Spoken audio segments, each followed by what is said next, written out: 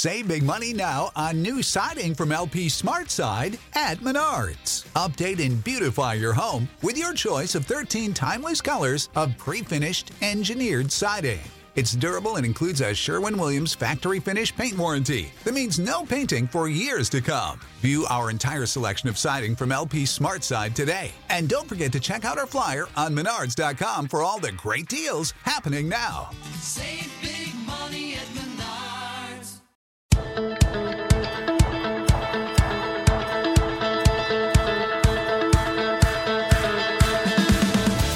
Hey everybody, it's Joe Trippi and welcome back to a very special guest episode of That Trippi Show.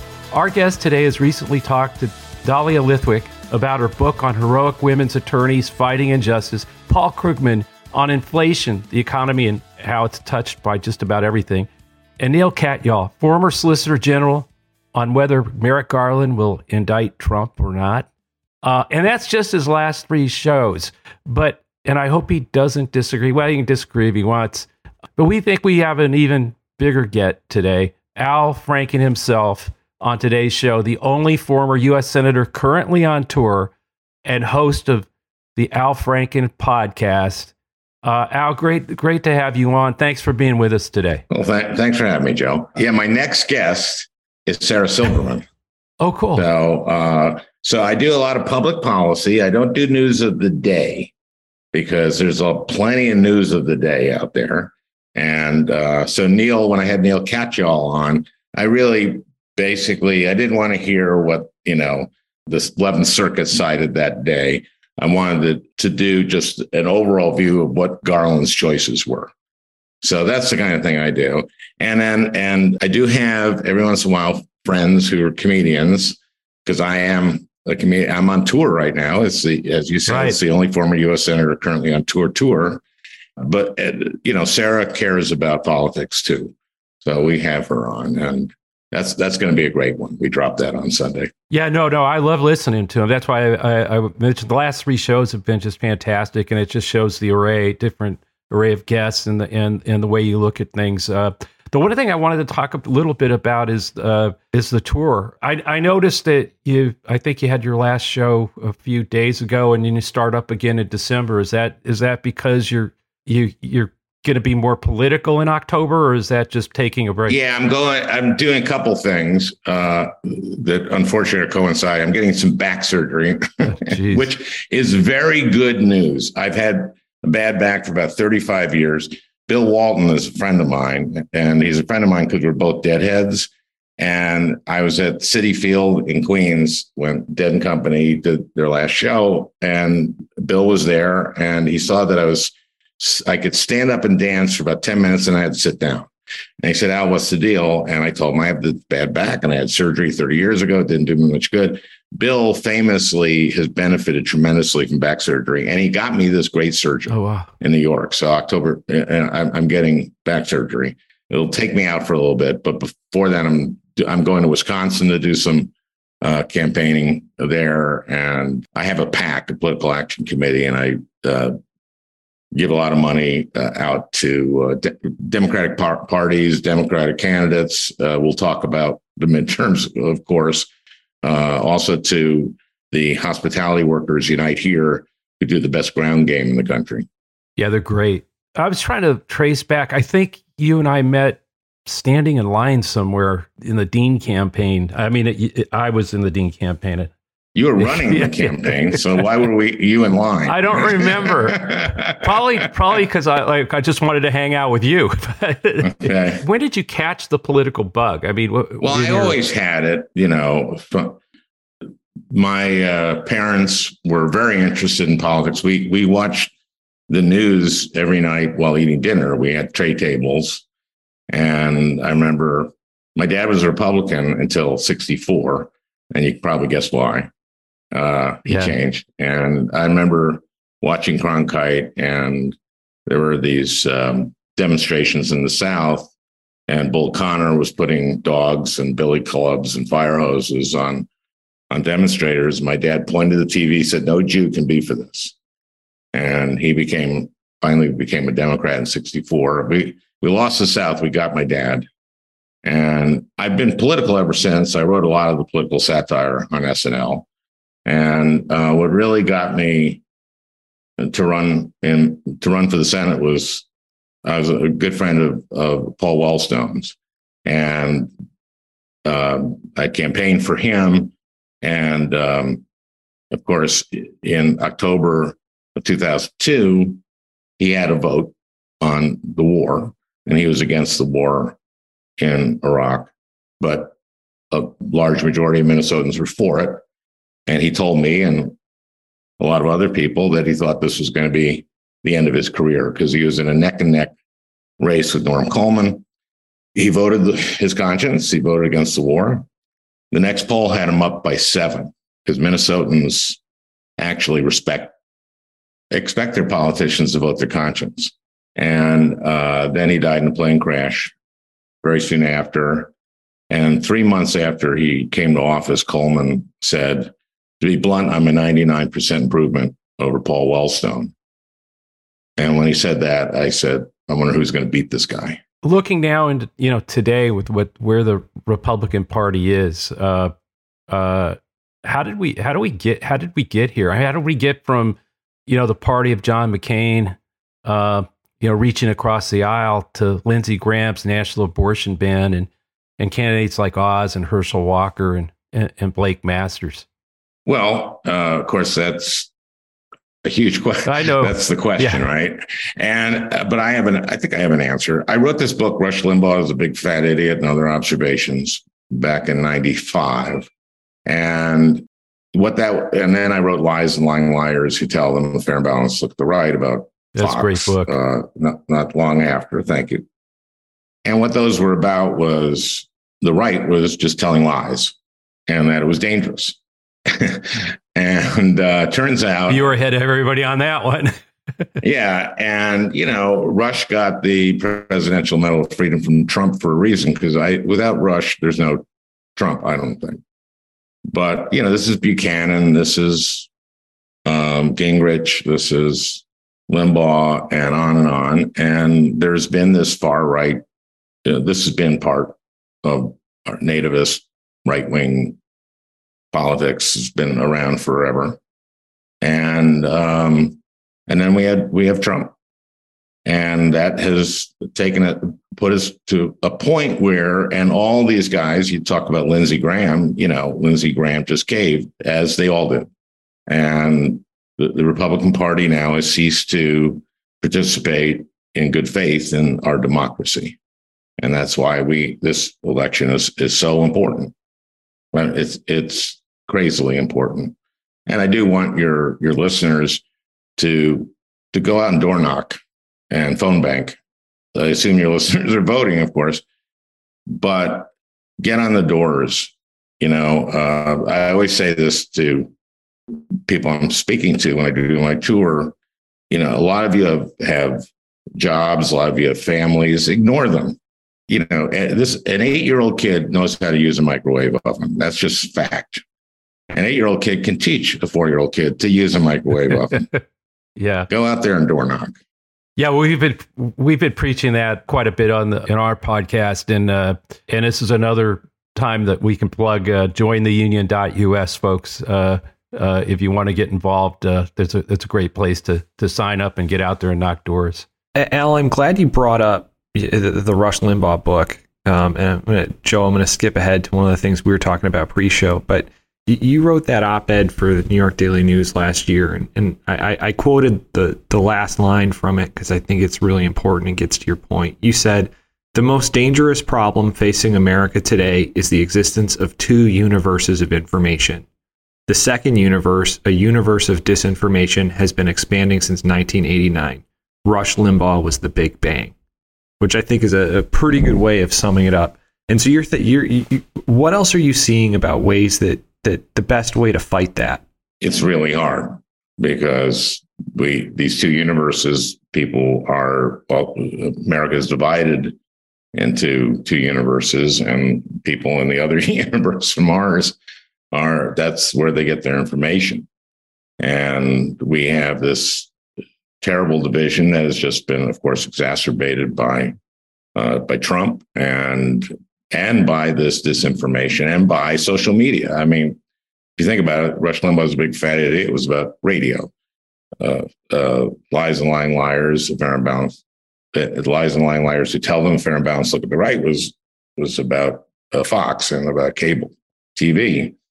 Social media since then has just expanded this to it's now people just get their information in different places and they lie. They have no compunction about it, and a lot of people are making a lot of money off it, and it's disgusting. And all we can do is keep trying to get our message out, but it's really I don't know the answer to how to bridge this at all. I mean, one of the things that just strikes me, again, that whole sort of evolution that you just talked about, radio, broadcast cable, and now fragmentation on the internet, is that they've, on the other side with Murdoch, the Koch brothers, and, have spent 30, 40 years building this outrage machine that's not just Fox, it's Breitbart, it's OAN, it's Newsmax, it's a zillion alt-right websites. Yeah. And there's just been that's the mainstream media. It's not they're just never going to be the thing that fights that. And so I keep struggling with how we build a pro-democracy platform or something that is the same thing. I mean, that we're investing in, we're all trying to spread that message and take these guys on. But it's hard to get anybody to fund something like that, unfortunately, because they just don't think the threat's there and don't see the threat. It was interesting when we did Air America, which was underfunded. Yeah. I mean, that was that was the problem, which is we couldn't get good signals. Right. We didn't have enough money to buy, and we didn't have a billboard. Right. Yeah. And radio billboards are really important because people, when they drive around, see billboards for radio. Yeah, but that's the whole point. We can't. I don't. Because I've been out there trying. We're trying to get people to sort of fund. I get a call once a year or once every other. How do we put this together? I go, you need billions of dollars, and then it's also like it is like one hand behind your back, which is where we kind of tell the truth. Yeah, right. So, and so it's still by its nature. Also, I think the internet, by the way, has dumbed down people completely. When people go on Twitter, it's let's just reduce everything to what'll get the most hits, which will be the most outrageous, stupid stuff, and something like that. We have, I think, a part of our problem too is our country's getting stupider every day. Not to insult people.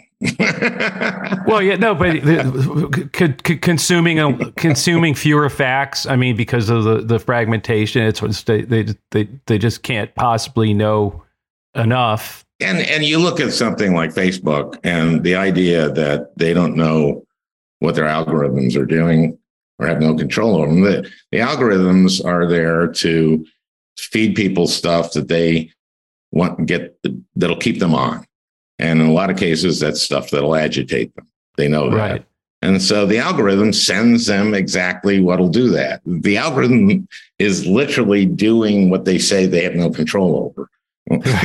So I think Section 230 is something that we can look at, which is basically something that was, what was the Internet Decency Act or something in the early 90s, which it said that these things are platforms and not publishers, and therefore can't be held responsible for what they put out there. I think we have to revisit that. That was the First Amendment, a pro First Amendment thing, and I'm all for that. But we have people just being fed disinformation deliberately by these platforms. So one of the things that I wanted to get to as well, though, is you said on CNN that it's sort of getting into other parts of where the right's coming at us. Mm-hmm. You said on CNN that the stolen, SCOTUS seats under Trump destroyed the legitimacy of the court. Mm. And so we have these corrupted institutions and not a lot of momentum to fix them. We have the Electoral Count Act, but I even worry about that because that basically says whatever the state sends. And then now you have this court that Neil Katyal is actually arguing, this North Carolina case, which is arguing that the state legislatures have the authority basically to do whatever they want in terms of elections. And so they can be sending the fake electors to the Senate. They can determine who supposedly won the popular vote in their state, or they can pretty much do whatever they want according to this case. And 4 justices took it, and that's extremely dangerous. But so what was the question? I forgot. No, where I was. This is so scary. Yeah, no. That's what I was trying to get at because short circuits my mind sometimes. Yeah, they're doing this in the courts. They're changing state laws in the legislatures. That we're seeing. Yeah. They've got this outrage machine. This is why one of the things that my PAC is doing is funding the secretaries of state races. Because those are very important. Yeah, in a lot of ways, they may be the most important. In some of these states, they're more important. Look, all the Senate seats and the House seats are important, but everything's important. Everything's important this year. But that's the point. One of the things now that I've seen on my side, is somebody who manages campaigns or a strategy. I think Nadler is going to win. So if on the Upper West Side of New York, don't door knock for Nadler. No, but. This is the point I was going to make off of your Secretary of State comment, is that people need to stay in the booth all the way down. Yes, vote for Senate, vote for governor, but stay all the way down. Go through Secretary of State. Stay in the booth and vote. I mean, get out there and knock doors, but and every state is different. In Pennsylvania, the governor appoints the Secretary of State, so the governor's race there is so crucial. Also, they have a nut. They have nuts everywhere. They have nuts. Yeah, they have nuts everywhere. They're the Trump endorsed candidates are by and large nuts. You have Walker and you have Masters in Arizona, right? Yeah. And Vance in Ohio. You have just your garden variety already existing nuts, Ron Johnson. Yeah. and but these are all amazingly crucial races. Well, I think that's why we have. I still maintain that's why I think we have a shot in a lot of these places, because if we keep doing the work, well, clearly Pennsylvania and Georgia are races we should be able to win. Pennsylvania's a pickup. We need at least 2, I think, in order to do some reform of the filibuster. That's one place I did want to get to too. How do we fix the Senate? You wrote an op-ed with Norm Ornstein, a great friend of the pod. He's been on. Yeah. How to fix the filibuster. Tell us about your encounter with Jim Bunning and why you think flipping from 60 to end the debate to 41 or continue it would make a big difference.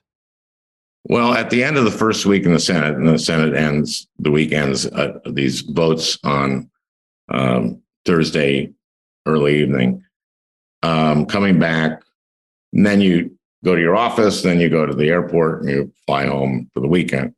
So I'm getting on the subway in the basement there, and Jim Bunning, who I didn't know at the time, was just a nasty jerk. I didn't know him yet, and everyone will acknowledge that. And the guy's passed, so I'm very sorry about that. But anyway, so I say to him, Jim, have a great weekend. I'll see you on Monday. He goes, oh, I don't have to be here on Monday. It's a cloture vote.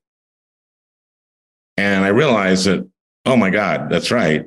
We have to get 60 votes to get cloture, to break a filibuster. They don't have to do anything. They don't have to show up, right? I guess they have to have one. Yeah, right. Yeah, somebody's going to be there, but that's about it. Yeah. That's it. So I called Norm and I went like, God, that's screwed up. And we started talking about it. And we thought that why not just reverse it? And you have to have 41 votes to sustain a filibuster. So that way, the people who are actually stopping things and filibustering would have to show up. Right. and so we've been working on this for years now. And I was talking to Manchin about it. And at one point, Manchin indicated that he was going to do this in something that was secretly taped. He did a conversation with Third Way, I think, which is kind of this supposedly middle of the road organization. And what Norm and I had said was that to keep a filibuster going, you need 41 votes, and those 41 have to stay on the floor. If you have 50 senators in your party that want to filibuster, you can have 41 on the floor. So 9 can do other stuff if they want to, and they have to actually debate. Everything has to be germane. No green eggs and ham. Just you have to speak to the issue. And I would have loved to just have seen that on voting rights. I would have loved to have seen that on any of this. And I was talking to Joe, but at a certain point, I lost him, and obviously sent him a 2. But that's not what I was telling Joe. Joe said, "Well, I have Robert Byrd's seat." I said, "This doesn't get rid of the filibuster. It reforms the filibuster and actually makes it much more like what the filibuster was supposed to be, because the filibuster used to be rare, and McConnell is the guy that broke that. McConnell filibustered as many executive nominees during the Obama administration as had been filibustered in the entire previous history of the country. McConnell broke the Senate." Yeah, absolutely. You're right there. So we've talked filibuster and court, which is, so if we pick up 2, we have a shot at that reform, right? Not getting rid of it. Do you think? I mean, what worries you more? I mean, the court right now, or I mean, which would you? Everything, I guess. Well, the problem with the court, of course, is that the only solution there is to add the justices that we lost, right? Which is 4, a net of 4, because Garland, that was unprecedented what they did, and McConnell, the Biden rule. Right. What was it? What year was it? Well, whatever. He did a speech and he said that you won't. And Biden didn't say that we won't take up a nominee.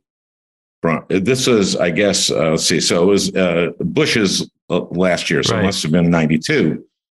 So in June of 92, he gave a speech on the floor, Biden, and he said that if someone wants to resign, this is not about a justice dying. This is about someone resigning in June.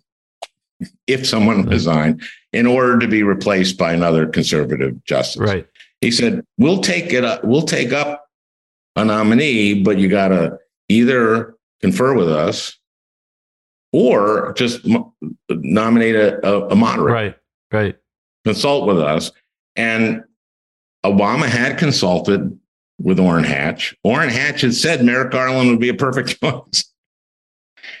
So and I, in the Judiciary Committee, just railed. I read the friggin' Biden speech, and these guys, it was cynical. And if Garland had come up, America would have just impressed if he had the hearing. And so there's that one. And then you remember Lindsey saying, keep the tape. If a seat comes open during an election year after the primaries have started, that he would be there, Trump is president, that we will not take him up or her up. We will not take that up. Keep the tape. Use it against me.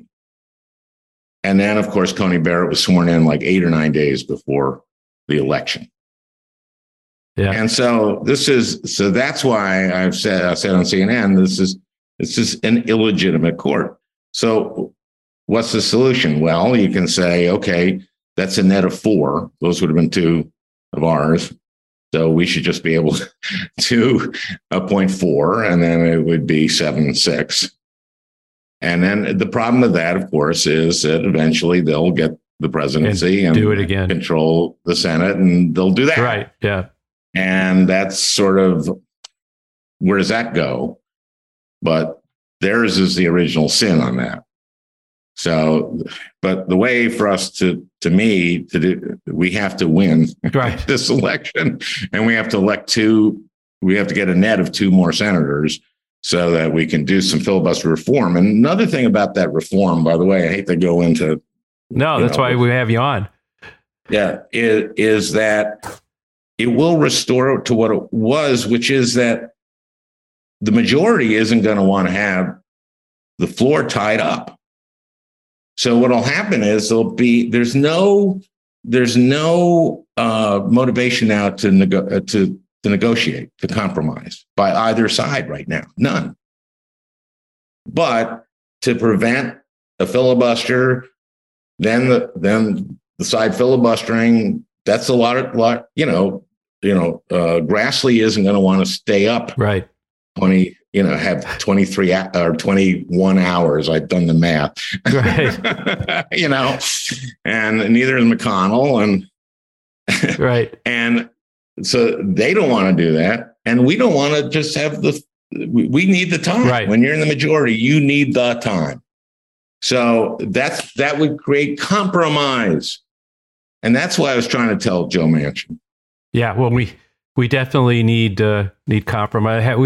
Alex and I both worked for Doug Jones' race in Alabama, and he was a big person in terms of trying to reach across party lines and get things done. And he's in Alabama. Yeah, yeah. No, but I mean, I just don't see anybody that on the other side right now who's even approachable. It depends on the issue. Yeah. They did it on on infrastructure, of course. And basically House Republicans didn't.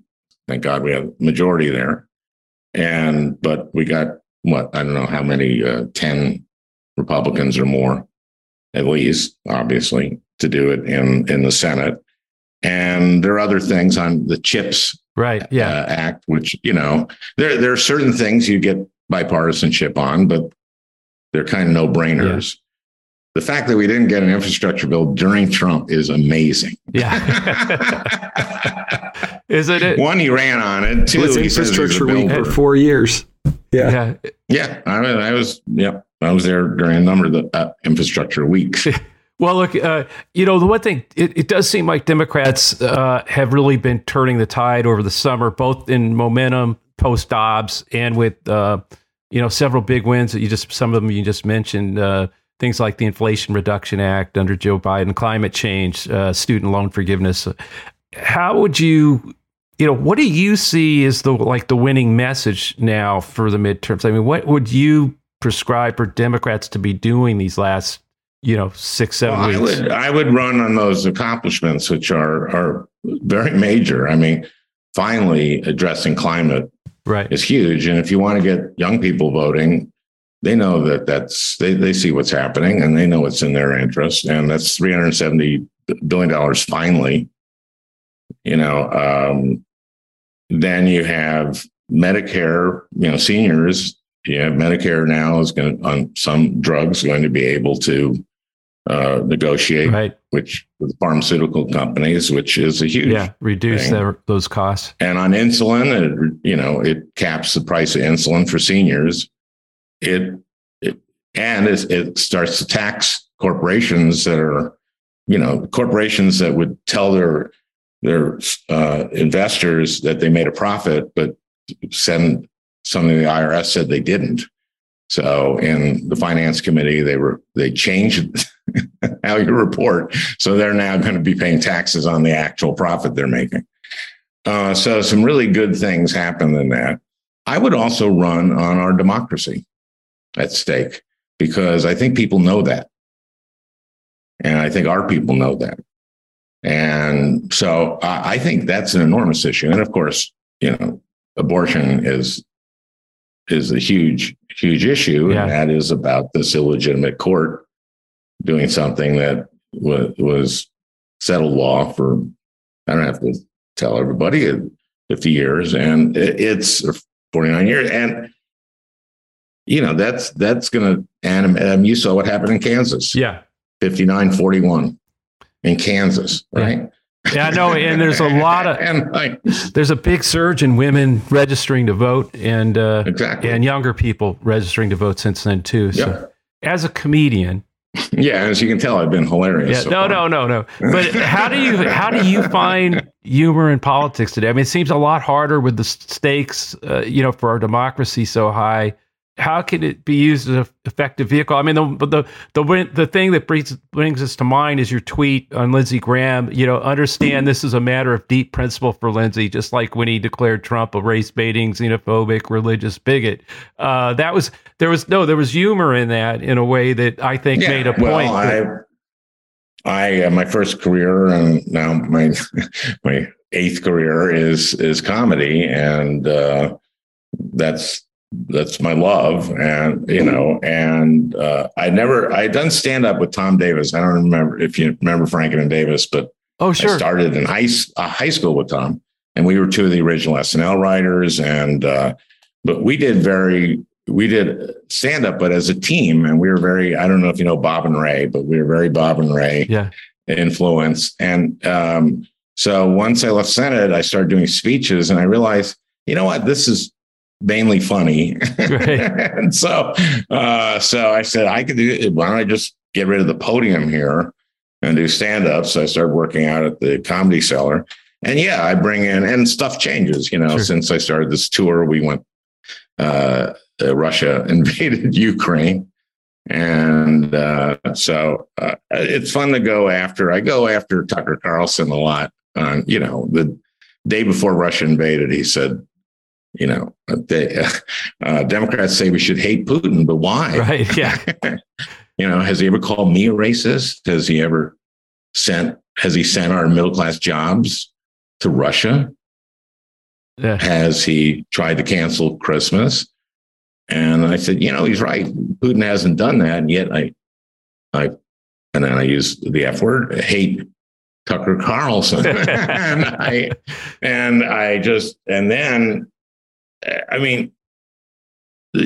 can use humor for anything, and sometimes the darker the better. Do you see? I mean, like, should more of you guys run? I mean, I just think more comedians. Yeah.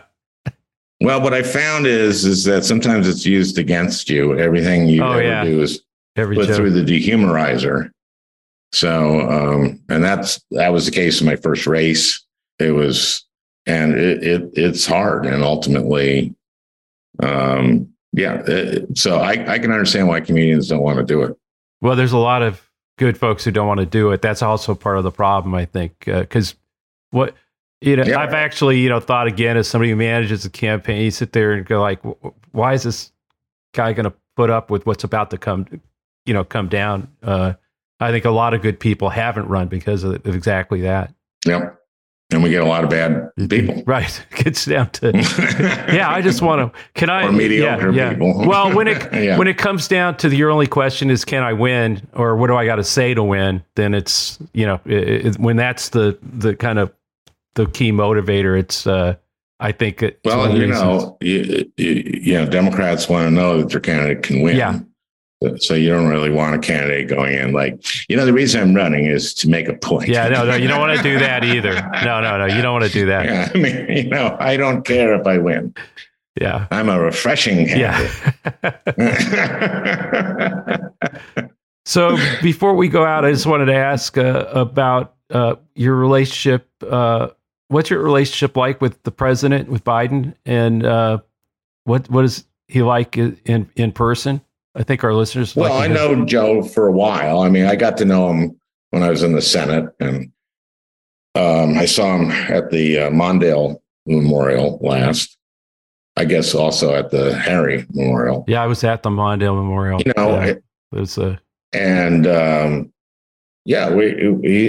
I think a lot of people criticize him, but he's accomplished a lot. He's really accomplished a lot, and also, I think he's led this coalition brilliantly on Ukraine, which is tragic.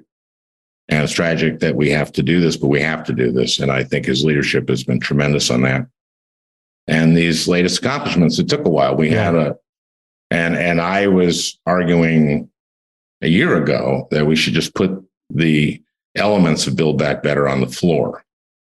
Because if you, and they'd lose because Republicans wouldn't vote for them, I don't think. But if you think about it, like universal pre-K, unbelievably popular and unbelievably, the return on investment big for pre-K is enormous. Yeah. And it's a brilliant thing to do. There are all kinds of things like that. The child tax credit, we really should be doing that. And there may be an opportunity to do that. There's in the 2017 Trump tax cut, they put a ticking time bomb on getting rid of the corporation is taking a deduction for capital investments that they can now take the full deduction in the first year they make the investment. But now it's going to spread out over the future. And they put that in to score it for scoring purposes. And that's now the clock. It's going to end the ticking. And we may have an opportunity to give them that in exchange for a child tax credit, which we know reduces childhood poverty. And we know the research, what it does for just even kids' brain activity. Right. Yeah. For their parents not to be that anxious, for them to have food, healthy food. Yeah. It's unbelievably stupid not to do it. And maybe we can trade that. That'd be great. I got one last question. I think we saw you on Jimmy Kimmel talking about that you might consider another run. I don't think I talked about that on Jimmy Kimmel. Well, maybe it was. I think you're hallucinating. Supporting another. I think it was you were supporting another unrelated Franken in Iowa. But what is next for you? What are you? Well, I'm keeping my options open, but in the meantime, that's a very good. That's a very good answer. I would advise you. Campaign manager. I'm keeping my options open, and that's my official position. And I'm concentrating on I love touring. I love doing stand up. It's been wonderful. I've done, I don't know, I just did one in Long Beach 2 nights ago. That's why I'm on the West Coast. I have grandchildren here, so cool. I'm here in LA right now.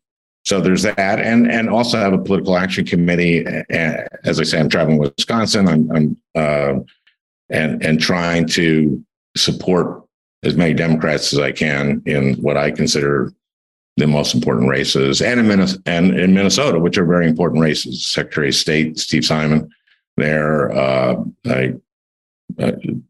We need to take the state Senate there to give the governor, and we need to reelect the governor.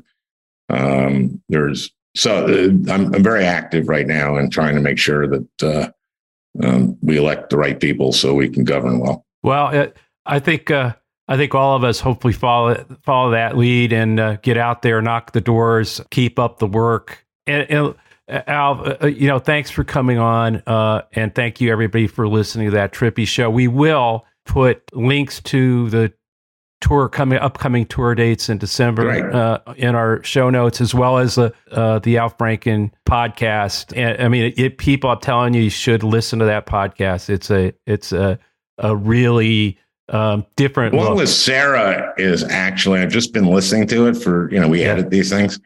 And God, it's great. It really is. So is the one with Dahlia, which is up right now. That's the one I just got done listening to that one. Isn't she great? Yeah. She's amazing. For your listeners who don't know Dahlia Lithwick, she writes about the Supreme Court for Slate, and I think she's does the best commentary and on the court. And I think she's been the guest most frequently on my podcast, but this book is so inspiring. It's called Lady Justice, and it is about these women, many unheralded. Sally Yates, I guess, is the best known, but who have stood up and done incredible stuff for justice. And so, yeah, I'm very proud of the podcast. No, the podcast is great.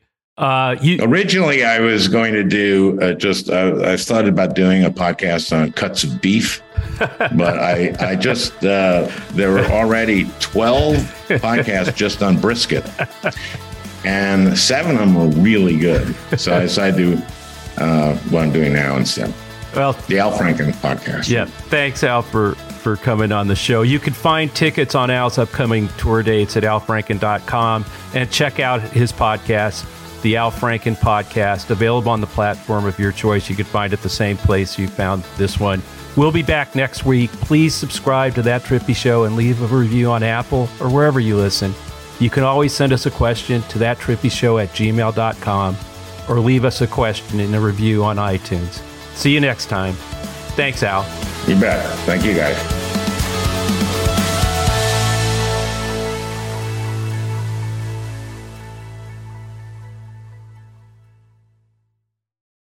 Without the ones like you, who work tirelessly to keep things running, everything would suddenly stop. Hospitals, factories, schools, and power plants, they all depend on you. No matter the weather, emergency, or time of day, you're the ones who get it done. At Grainger, we're here for you with professional-grade industrial supplies. Count on real-time product availability and fast delivery. Call, click Grainger.com, or just stop by. Grainger, for the ones who get it done.